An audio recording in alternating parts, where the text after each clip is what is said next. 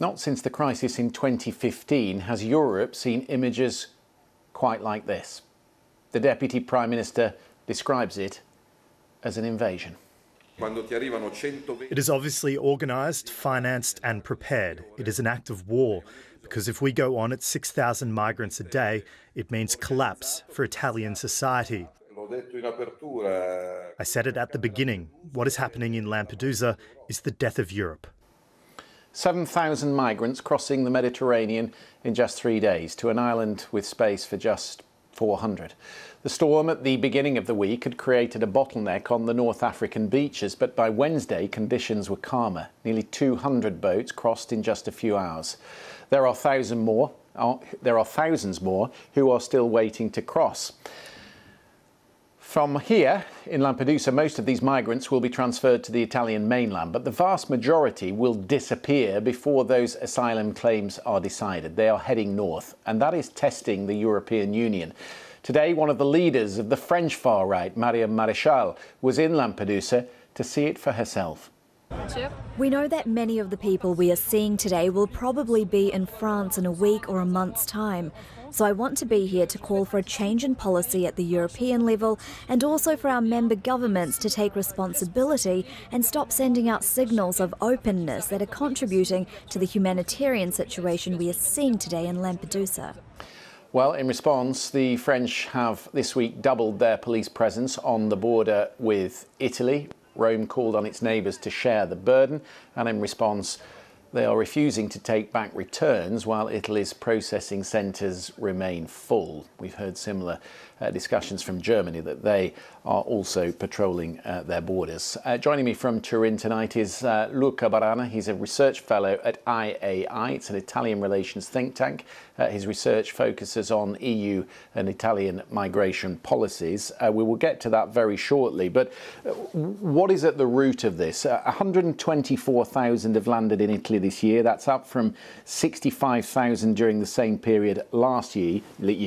Why are we seeing so many people crossing all at once? Well, there is no single cause for migration, honestly, and the situation that we are witnessing over the last 12 months has been an intensification of an already existing trends that started in 2020. Numbers in spontaneous arrivals in Italy and irregular crossings of the central Mediterranean Sea have been increasing since 2020. But it's true that over the last 12 months, the situation has worsened from this perspective. And also it has changed in terms of the composition of the flow. Now we have more people from sub-Saharan African countries trying to reach Italy, and they are departing from Tunisia. Paradoxically, Tunisian citizens are not the first group represented in the flow towards Italy anymore, as it has been between 2018 and last year, actually. And probably one of the main causes is the internal situation in Tunisia, where policies introduced by the government discriminating sub-Saharan migrants' presence or transiting through to the country have been pushing many people out of the country and towards Italian shores. Europe has tried and failed for many years, excuse me, to find a collective response to this. I've sat in on so many summits in Brussels when these things have been discussed. But right now, it seems to me there is no appetite in Europe to help Italy. Politically, what are the risks of that if Italy is left to deal with this alone? Actually, it's kind of paradoxical that we are having this kind of discussion, but because just 2 months ago or 3 months ago, the European Union was witnessing what was defined as a historic agreement in the Council to review and to reform the internal asylum system, but we know that the kind of agreement is still on paper. So yeah, politically, I think there will be consequences, but at the same time, I don't see we are going towards a rupture in relations between Italy and the European Union, because Prime Minister Meloni has portrayed herself over the last year since she took office as a cooperative and a reliable partner for the European Union. The Commission is actually aligned with her.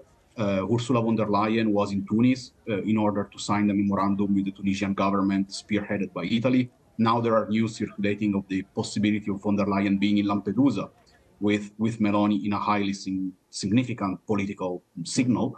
So let's see. I don't think we are going towards a clash.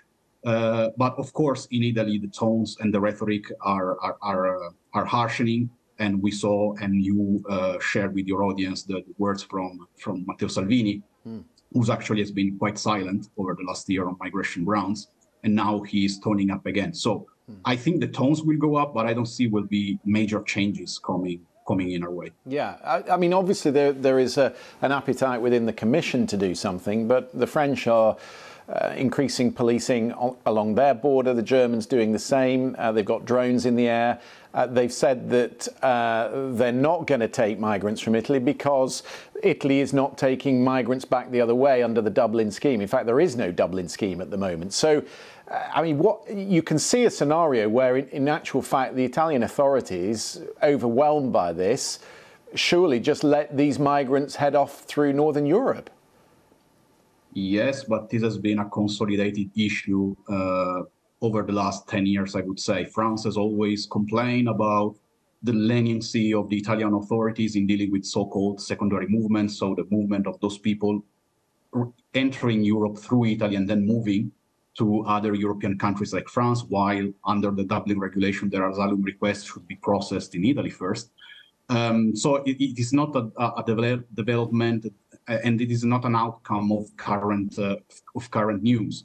This is something that has been going on for years, and in fact, no agreement has been possible in Europe on a major agreement really reforming the common European asylum system since the migration crisis in 2015.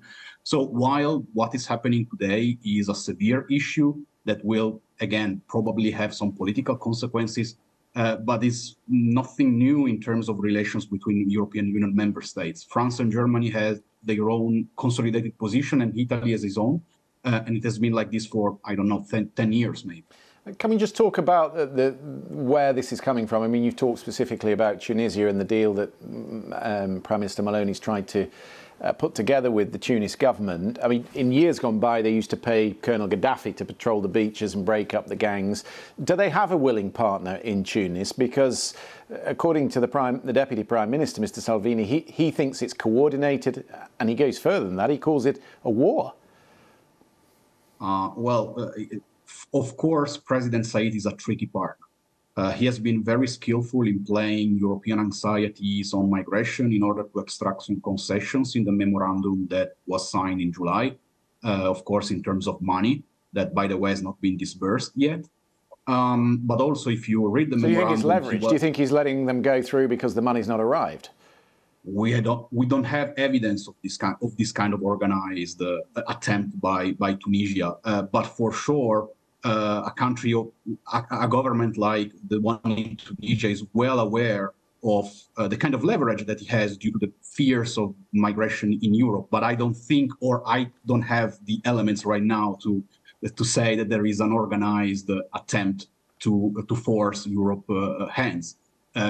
For sure, since the memorandum has been signed, there has been actually an increase in the number of arrivals in Italy from Tunisia. But I don't think, and again, I don't have the elements and the evidence to say that this is an organized attempt. Okay.